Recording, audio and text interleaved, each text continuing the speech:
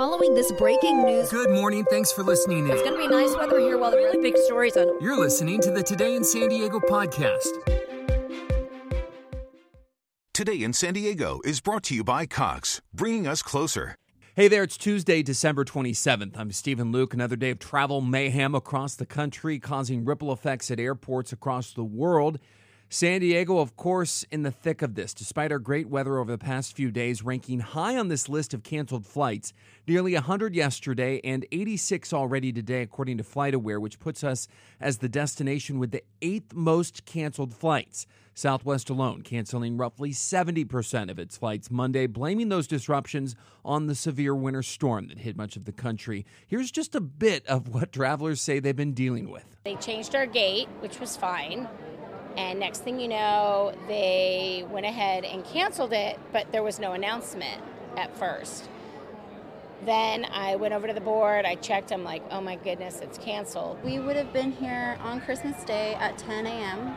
On a one-stop flight, and we were canceled twice, so we were put on a two-stop, and then we were delayed once, so now we're here. We were canceled without notification, and we were unable to reschedule. All flights were booked through the 30th, and my daughter leaves tomorrow. She has to be back to work, and she was supposed to go back tonight, but now I have to stand in line and figure out how to get my money back, so fingers crossed. The U.S. Department of Transportation releasing a statement on Southwest's delays, saying it's concerned by the airline's disproportionate and unacceptable rate of cancellations and delays. The department will also examine whether Southwest is complying with other federal rules. Let's check in with Sheena in your First Alert forecast. Good Tuesday morning. We're going to start to feel some changes today and for the rest of the week after a beautiful warm weekend. Today will be cooler, low 60s to mid 60s at the coast, increasing cloud cover, but we do stay dry during the day. We'll see rain later tonight. If you are near the coast, we have a high surf advisory now through Thursday at least, probably another one over the weekend. But wave heights will be increasing to 4 to 7 feet with some sets near 8 feet. Dangerous rip currents, and this is all because of a series of storm systems that'll be impacting the west coast. For the inland valleys today, mostly cloudy, but we're looking dry, upper 60s, rain later tonight.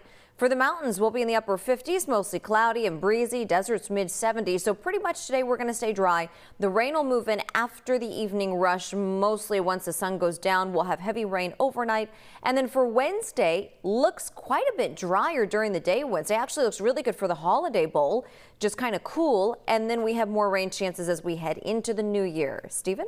Sheena, thank you. A hit-and-run driver is in custody, accused of causing a crash that killed a young woman. Police say 25-year-old Leslie Nunez Rosas was ejected from her car after a man sideswiped it on the Friday morning near the off-ramp of the 94. So her car kept sliding, hit another car on the College Avenue off-ramp there. Rosas was the only person in her vehicle when it crashed. A pipeline which supplies gas to San Diego has been out of order now for almost a week, but we have some updates here. The Kinder Morgan gas line shut down last Tuesday after a leak was found at a golf course in Cerritos near Anaheim. Well, the leak was in a segment of a pipeline specifically serving San Diego. The company, however, confirming last night, and here's the latest update, that crews are on pace to finish the repairs by this Saturday. So a little bit of good news there. The Mega Millions jackpot continuing to grow this morning. It is now up to, let's check, a whopping $565 million, the sixth largest in the 20-year history of the game. The jackpot continued to climb after no ticket matched all six numbers drawn last week. The last time, by the way, someone won was in October when tickets sold in California and Florida shared a $502 million prize. The next drawing set to take place tonight. Good luck. To help kick off Bowl Week in San Diego, today the University of North Carolina Marching Band will perform on the deck of USS Midway. The Tar Heels will be going head-to-head against the University of Oregon in this week's Holiday Bowl at Petco Park. So this is all part of the lead-up to the big game tomorrow. The band performing on the flight deck at 11:30 this morning. Hope you have a great Tuesday, and if you're traveling, I'm sorry.